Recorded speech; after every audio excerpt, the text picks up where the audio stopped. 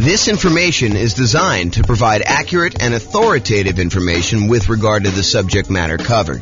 It is offered with the understanding that the presenters are not engaged in rendering legal, accounting, or other professional services. If legal advice or other expert advice is required, the services of a competent professional should be sought. Welcome to the Bend Real Estate Investing and Real Estate Financial Planning podcast.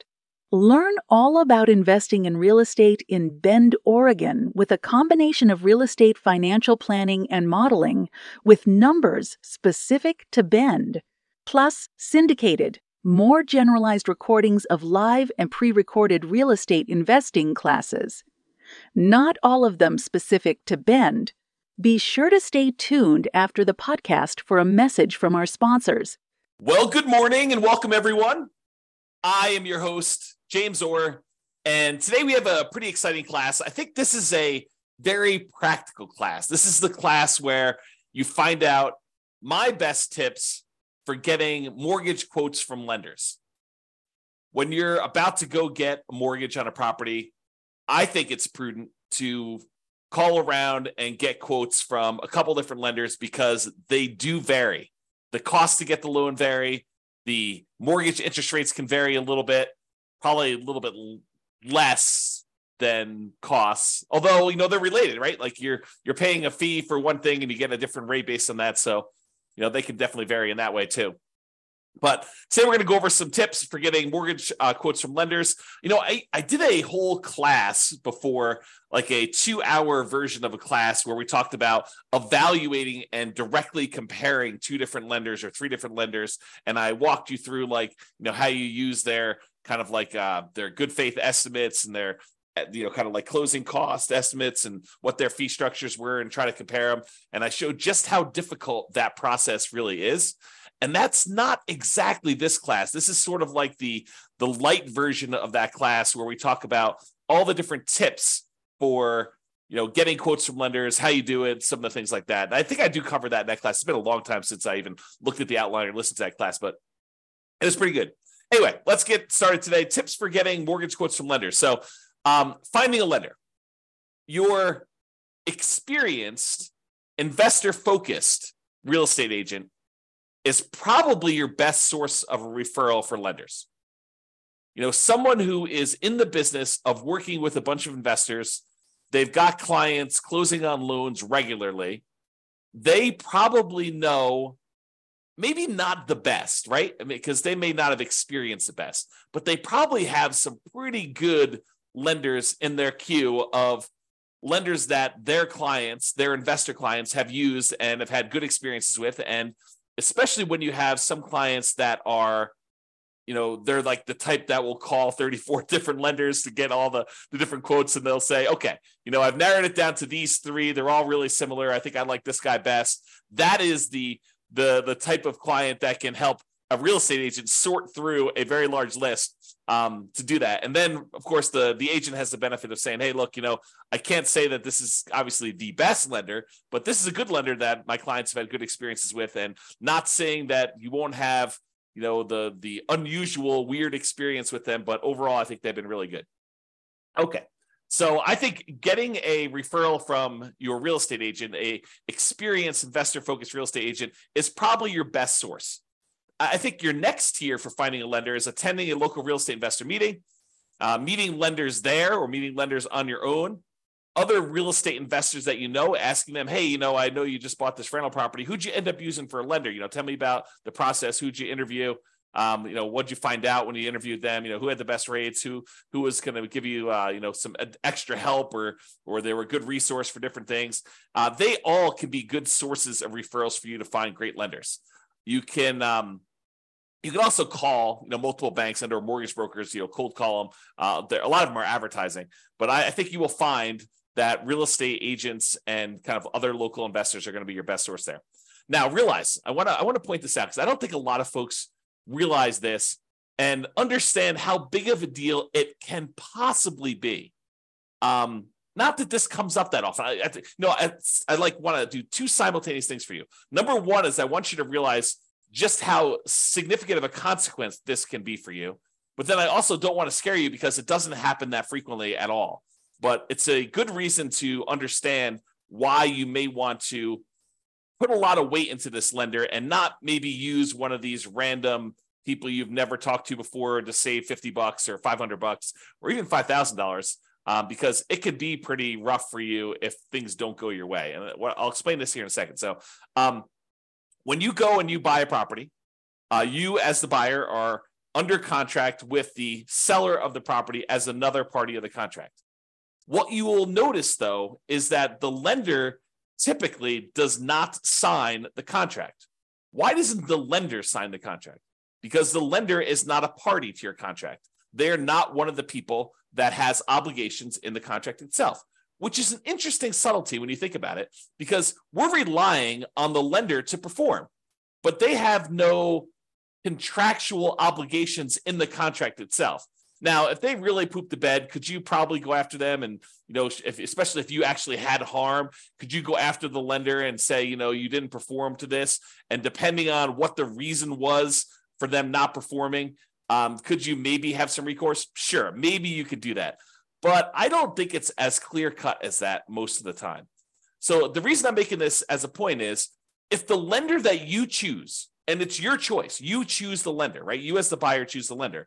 If the lender that you choose does not perform, you, the buyer, are typically the one in default in the contract. You are the one that is in default in the contract. You can't say a reasonable excuse for why you didn't show up to closing with the money is not my lender didn't perform, because you had the choice of which lender to pick. You were supposed to do your due diligence. You were supposed to, check them out, make sure that they were the one that, could get you good rates and could actually perform on the contract that you're in. You can't use the lender as an excuse for you not showing up with money. And if you put up a large earnest money deposit on your contract, you could be at risk of losing the contract. And most of the time, and in a normal market, you're working with a seller, and the seller really wants to sell, and they really want to sell to you because they had the property on the market for 180 days before you came along, and you made an offer, and you guys came to an agreement, and you've already gotten through the inspection, and you've kind of negotiated all the stuff you needed to negotiate, and they feel like, hey, look, I just really want this thing to close. I don't want to go through all this again and have to start over. That would be another 180 days, and maybe I'm going to get less for my property, and maybe someone else coming in is going to want to inspect me harder, and all this other stuff could come up. I don't want to deal with that. I really want this buyer to close.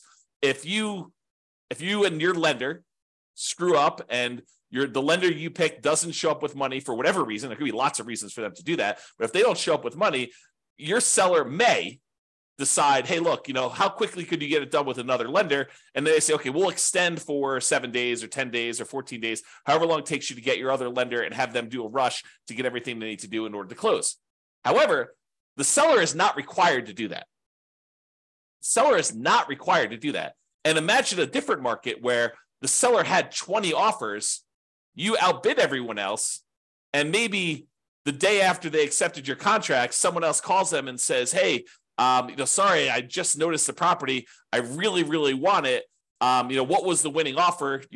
Your agent or the seller tells the new buyer, the 21st buyer that came along, what the winning offer was. And that particular seller's like, oh, had I only known, you would have offered me $5,000 more than this other guy. Well, if this one falls out, then, you could definitely have it for $5,000 more. And the guy's like, that would be great because this is my perfect property.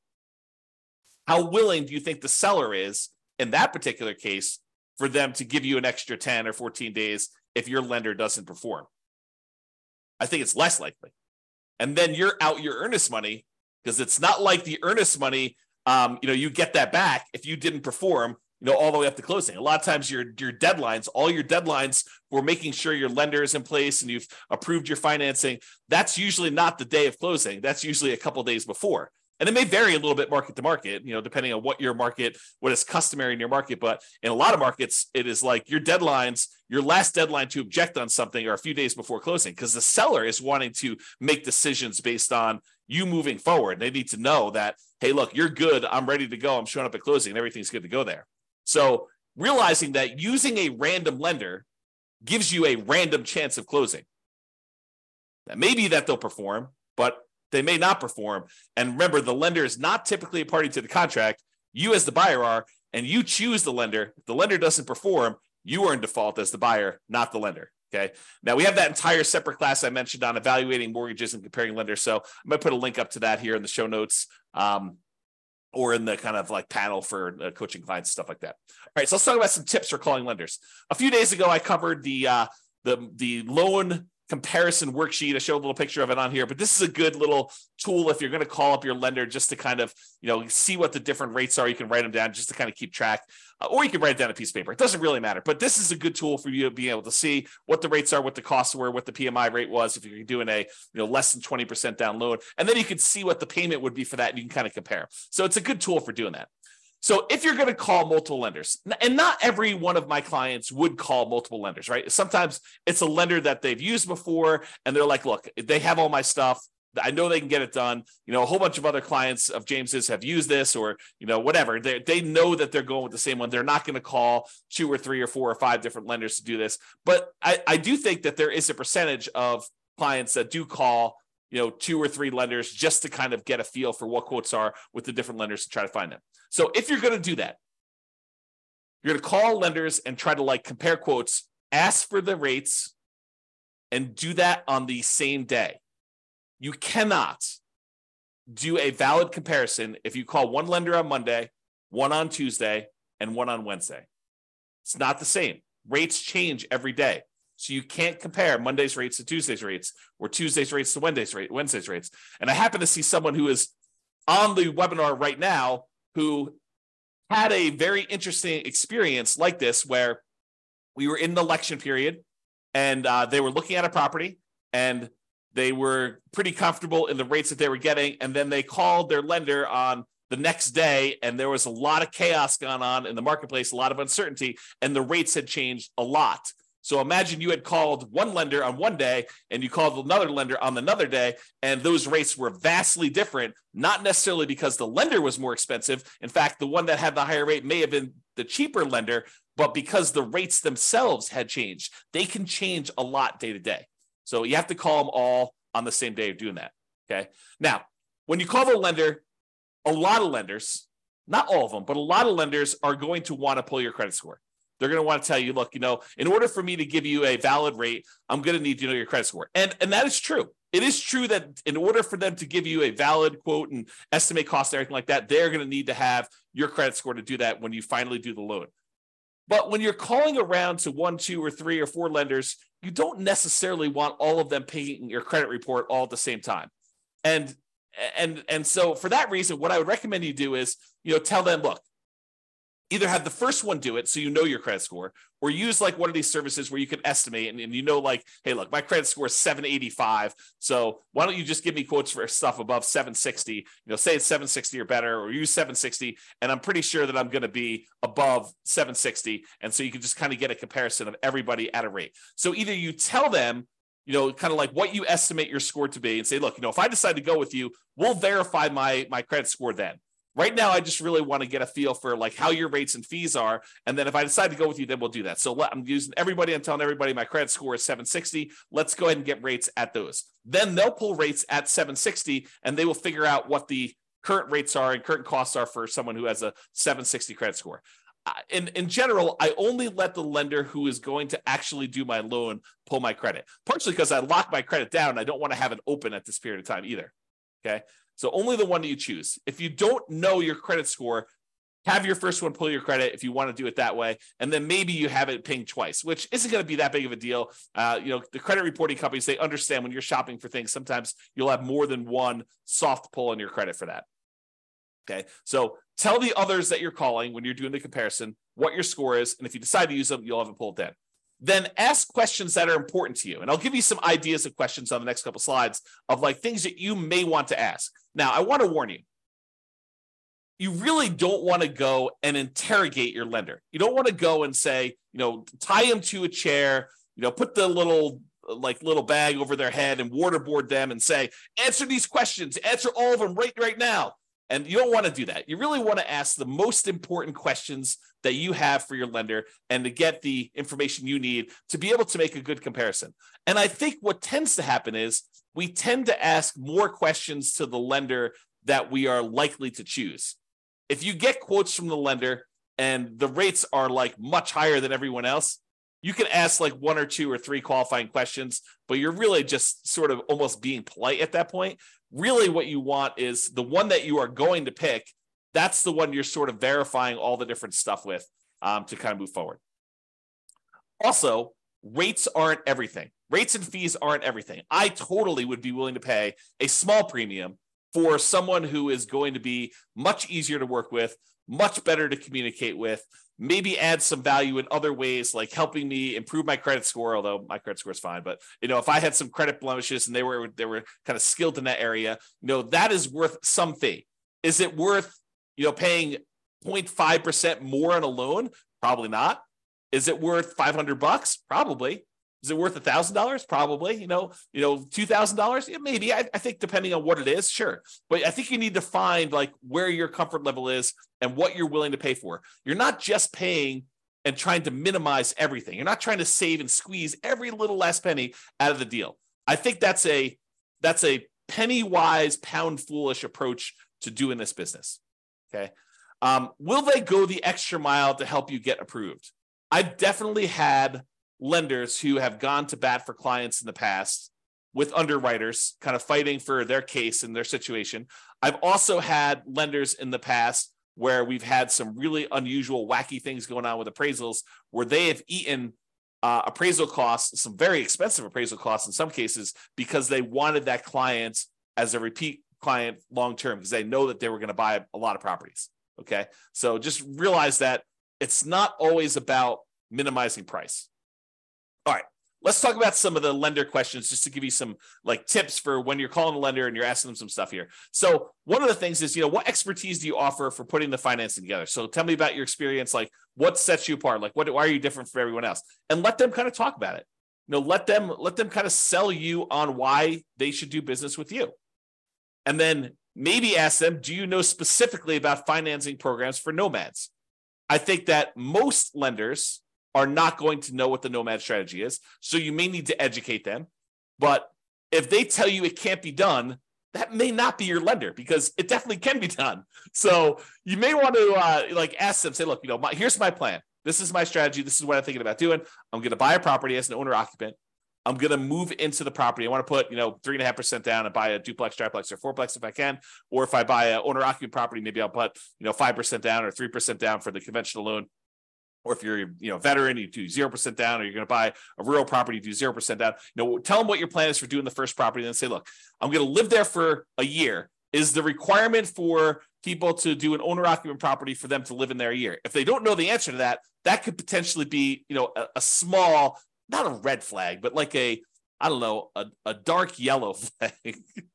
I don't know how to describe that. A little mini warning, right? Like hey, they don't know what the owner-occupant requirement is for loans, so they may need to look that up. And if someone's never done it before, but they still have great rates, maybe you're willing to train them, work with them. Who knows? But you sort of ask them, so look, I'm going to do this. How long do I need to live in the property?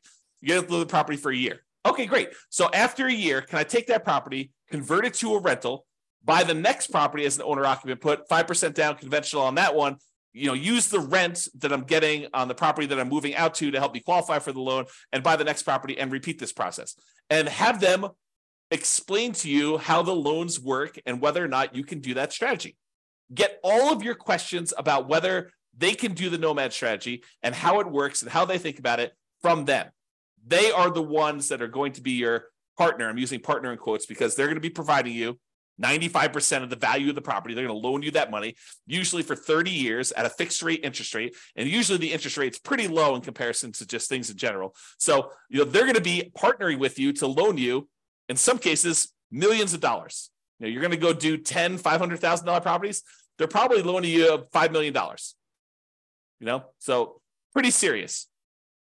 So just ask them about, financing programs for nomads, ask them to get some clarity on like how that works, what the kind of hangups would be, maybe even if you know that you're going to use them, don't do this with the people that you're not going to use. But if you're going to use them, they say, hey, let's walk through my situation and let's see what it would look like a year from now when I go and convert this property to a rental. Let's see if I'll be able to qualify. What's my debt to income ratio look like if I hypothetically bought this property and then a year from now I'm getting this amount of rent? Will I be able to qualify for the next one? What do I need to do? How do I need to change things? That's what I'm talking about adding more value than just price, right? Am I willing to pay $500 for someone who's going to help me plan out my whole strategy and make sure that I can do it and be on my side and help me optimize and say, look, we're going to need to improve your credit score over the next year. You can do this one fine, but we really want to improve that. Here are the things we need to do. And this is what we need to do for the next loan. And, if you can't get this much in rent for this property, we're going to run into some problems. So they'll help you with stuff like that. And then ask them, what are the current rates for owner occupant loans? If you're going to do a nomad or house hacking strategy or something like that. If you're not going to do owner occupant, house hacking, nomad type strategy as an investor, ask them for investor loan rates. What is the rate for 20% down? What's the par rate? No points. And what is it for, someone with a 720 credit score, 725 credit score, 760 credit score? Okay. What's the difference between 20% down and 25% down today? Get ideas from that. Okay. What are the current rates? And then how many loans can I get as an investor in my own name? And then if you are married and you're thinking about doing more than 10 or whatever the current loan limit is, ask them about loan planning for me and my spouse doing different ones. What if I do one and my spouse does one, then I do one and my spouse does one? And, do we have to have separate tax returns? And, it's not unreasonable if they don't know the answer to say, can you check with the underwriter that you guys use and get back to me? I don't think that's unreasonable at all. You're not doing that for a lender you're not going to use. You're not going to do this as your first pass, but when you start digging deep and you're talking to a lender, asking those questions, I think, become important. Okay. What type of documentation will I need to process the loan? Especially important if you're a self-employed person, because I think that varies a little bit more, but you want to find out from them what type of documentation will you need. Did you have any unusual situation happen to you? Did you just change jobs? Did you just get a promotion? Did you switch companies? Did you have a long period of unemployment? Stuff that could be a factor for you, ask about those things. Okay. I think yesterday or the day before we talked about the common things that lenders will ask for when you go to get a loan, but use that list and verify. What type of down payment will I need to buy a property? If you don't know the answer to these things, if you haven't watched all the financing classes, ask them questions about can I do a nothing down loan program? Do you have down payment assistance programs I could use for buying my first property or second property? Can I do a VA loan? I'm a veteran. Do I have, what do I need in order to do that? What do I need in order to do a rural property USDA loan? Or, what about this 3% down conventional or 5% down? But ask them, if you don't know the answers, ask them for the different loan types and get clarification on, what's the difference between these? What's the difference in rates? What's the difference in that? That's part of what that spreadsheet, the loan comparison spreadsheet, is for. It gives you spots to kind of fill in the blanks, but they may have additional loan products that I don't know about right now, or that have changed since I did this class, or, that they just have specific access to. It's unique to them. Okay. So what about fees and team? So about fees, how do I pay you for your service? And in most cases, they're going to tell you, look, you pay this sort of fee when I get the loan or whatever it is, or in some cases, they may charge you an upfront fee or whatever they're doing, but understanding how you pay them for their service and what the fees are, I think it's important. Is there a fee on loans that are closed? I think that's a common way that they get paid. And what is the fee? Is there a fee? It's not written down here, but is there a fee if I don't close? What if I get to the point, we go through, we get an appraisal done, and maybe this particular lender does not have you provide a credit card to pay for the appraisal up front. Maybe they actually pay for the appraisal and they just charge it as a line item on closing. Some lenders do it that way. Most lenders, especially most independent mortgage brokers, will ask you to put your credit card in and pay the appraiser directly. Although maybe that varies a little bit market to market. That's something I don't know. But I think that some mortgage brokers, especially around here, will have you pay for the appraisal with a credit card outside that. A lot of the credit unions, for some reason, they don't charge you for the appraisal up front.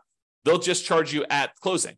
And one of the weird things about some of the credit unions around here is if for some reason you end up not closing on that loan, a lot of times they'll eat the appraisal. They won't charge you for it. But I don't think that's mostly true with different mortgage brokers. So understand that. Ask them, what if I don't close on the loan? What if I get, a week before closing and something happens Are there any fees I need to pay you? Understanding that if that's really important to you. It rarely comes up, but it could come up. Is there an upfront fee? Ask them that. Is there a minimum fee percentage and or dollar amount? If so, what is it? Some of them will tell you, look, if you're doing these really small loans, it's going to be more expensive than doing like a $500,000 loan because I'm getting paid a percentage of the loan amount. So if you're coming in there and you're buying a $500,000 property and you're putting, 80% down, you only want to get a $100,000 loan, that may be more expensive. What happens if I end up not doing a loan with you? Talked about that. Team, do you have any assistants or staff that work with you that I will be interacting with? You would be surprised. Maybe you wouldn't be surprised, but I think you would be surprised how many kind of setups are such that the loan broker that you talk to, their sole role is salesman. They are out there shaking hands, kissing babies, meeting people, attending meetings. They're the ones that are going out there and generating the business. But once you decide to do the loan with their team, you never hear from them again because they're not the ones doing the loan. They're out there still going to meetings, meeting people, drumming up business, and they have a team of assistants that handle the loans. In some ways, it's sort of like, it's not exactly, but it's very similar to how I worked as a real estate broker. There's a team, it was me and my wife, Tammy, and for the most part, if you wanted to go see a house, most of the time you would see me. I was out there teaching classes. I was there having lunches with investors. I was doing all that different stuff. But then when you actually wanted to write a contract, we'd be out looking at property. You're like, okay, I want to write a contract on this. I would literally get on the phone while we were there and say, Tam, we need to write up this contract. This is the terms. This is what they want to do. And Tammy would take it from there. And she pretty much handled contract to close, that entire stuff. Now, I would get on the phone, answer questions. I would, do some negotiations and stuff like that. But for the most part, Tammy was shepherding your deal in from when you wrote the offer all the way through to closing, and honestly, even after closing. But if you have questions about stuff, usually I was the point of contact to do that. But I don't think that's an unusual setup. Having someone who's really good at, they call this the rainmaker role, right? Like the guy who's out there, gal who's out there generating the business. And then there's the people that they have the detail-oriented, attention to detail, filling out the contracts, following the paperwork, the kind of sitting in the office. And honestly, it's probably a better setup. At least I'll tell you, my experience is it's a better setup. Because if you are constantly distracted, you're like, hey, look, I'm filling out paperwork and doing your contract. And then, oh man, it's 11 o'clock. I need to go show another property to so-and-so. You get like out of your groove and then you got to come back to it later. And you're like, where was I? Oh yeah. Oh, I was doing this. And then things can happen. Right? Like you get distracted, you like go to a meeting. I'm sure this is true of like other people in other jobs where you're doing like your core competency type work. And then you have a meeting in the afternoon and then your whole day is blown because you like can't really go deep into the work you need to do because you have a meeting in an hour and then the meeting lasts, an hour and a half. And then at the end of that, you're like, oh man, I had all this meeting stuff. I don't really have enough time to go deep into the work. And so you're distracted and you're hard to do the stuff that you really need to do. But because you can't switch back and forth easily, I guess is the way to describe it. So you want to know, who am I going to be dealing with? And so in some ways, you want to know if you're going to deal well with them, not necessarily the sales guy. The sales guy could be awesome. It could be like super friendly, friendly with everybody, the kind of like back slapper, really happy, all friendly to be around. And then the person you're working with could be like total meanie who just is like, like not very friendly at all and not very good at answering questions. But I don't know. Not saying that Tammy's that, but that's I've seen stuff like that before. All right. What would I be dealing with you on directly? And what would I be dealing with them on? Just kind of getting some clarity on that. All right. References. So what percentage of your business is from new clients? What percentage is from repeat business? I will tell you this changes over the course of a career. When you're brand new, everything's new. All of it's new business. Hardly any of it is repeat. But you get to a certain point, especially if you stop doing business generation things, that the majority of it is from repeat business. Or it should be. If it's not, that's a warning sign, right? What percentage is referred from existing clients? This was a major point for me. Like we had a lot of existing clients referring people. And if they're not getting referrals, that's probably a sign that the quality of their business may not be what they think it is, right? Because you should get referrals in this type of business. Now, if that's like, if someone tells you, I don't get very many referrals or something like that, it could mean that they're new, which is definitely a possibility. And in a business like this, sometimes people cluster together. Sometimes their clientele is relatively young, new people, and there's not a lot of them necessarily buying houses, as an example. Or maybe it's really, really old people and they're not buying houses. Or, so it's like, you got to understand a little bit more. You can't just use this as a number and make a decision based on this, but it's something to think about. Here's another question. Do you have a few, that means 3 in my mind, existing clients that you worked with in the last 6 months? That does not mean friends from high school. You want recent people, ideally ones that are sort of arm's length transactions, although in this business, it's a lot of people that you know, so it's hard to get truly objective sort of separation that I can call as references. You probably want to get investors, nomad references when possible. Someone who is doing something similar to you. It'd be helpful to understand that. Which goes back to like how we told you about how to find them to begin with. If you find an investor who recommends them, well, then you already have talked to them. You got to get that reference already. And I've realized that this is what you tell the guy you're interviewing or the girl you're interviewing. Hey, I realize people don't always agree. If I happen to stumble upon your most troublesome client, what would be their biggest complaint about your service? And then here's a warning. If they say they've never had a problem, they've probably not had enough clients because problems naturally come up in business. I know that I've definitely had clients that were like, oh, that was a little rocky. And it's natural. I mean, things come up that were unexpected. And I don't always cater to what everyone thinks things should be like, right?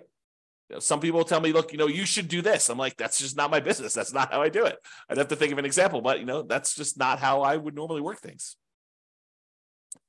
Have you worked with any real estate investors, nomads that have invested like I'm doing? And can I tell them about your service? So in conclusion, get a referral to find a great lender to reduce the risk of being surprised. That's really what we're talking about. We want to reduce the chance. It's not saying that you will never be surprised, even with a known entity, right? I have a saying, and I'm not sure if it's 100% true, but I think every service provider goes lame at some point. At some point in time, something happens where the wheels fall off because they're distracted, they're trying to grow, they're trying to expand in a different way, they've got staff turnover, they've got personal problems, but there's all sorts of reasons why at some point in time, every person, every service provider, every person this is probably true of every employee, right? Like at some point, something goes wrong and something happens. It is the extreme rare case where someone will have a perfect record and nothing will ever have gone wrong. So what we're trying to do is reduce the risk, not eliminate it. Interview your lender, get quotes all on the same day with the same credit score. And then have a conversation, not an interrogation. Don't waterboard them based on the interview questions and some of the ideas we've given you based on that. Okay? That's all I got. Any final questions? I don't see any. Thank you all for coming. I do appreciate it. Good to see everyone live. Most of the time, we just get people listening to the recording, so it's great to see people live. Thanks, everybody, much, and I will talk to you all soon. Have a great weekend. Bye-bye for now. With home prices up, mortgage interest rates up, and rents up, but not quite enough to counteract the higher prices and interest rates, cash flow on rental properties in Bend is harder than ever. Book a call with the Real Estate Financial Planner to apply our proprietary 88 strategies to improve cash flow on your rentals. See the show notes for a link to schedule your call and improve your cash flow today. If you're a real estate agent, lender, or professional in Bend that wants to help our real estate investor listeners, consider reaching out to learn about collaboration opportunities with this podcast.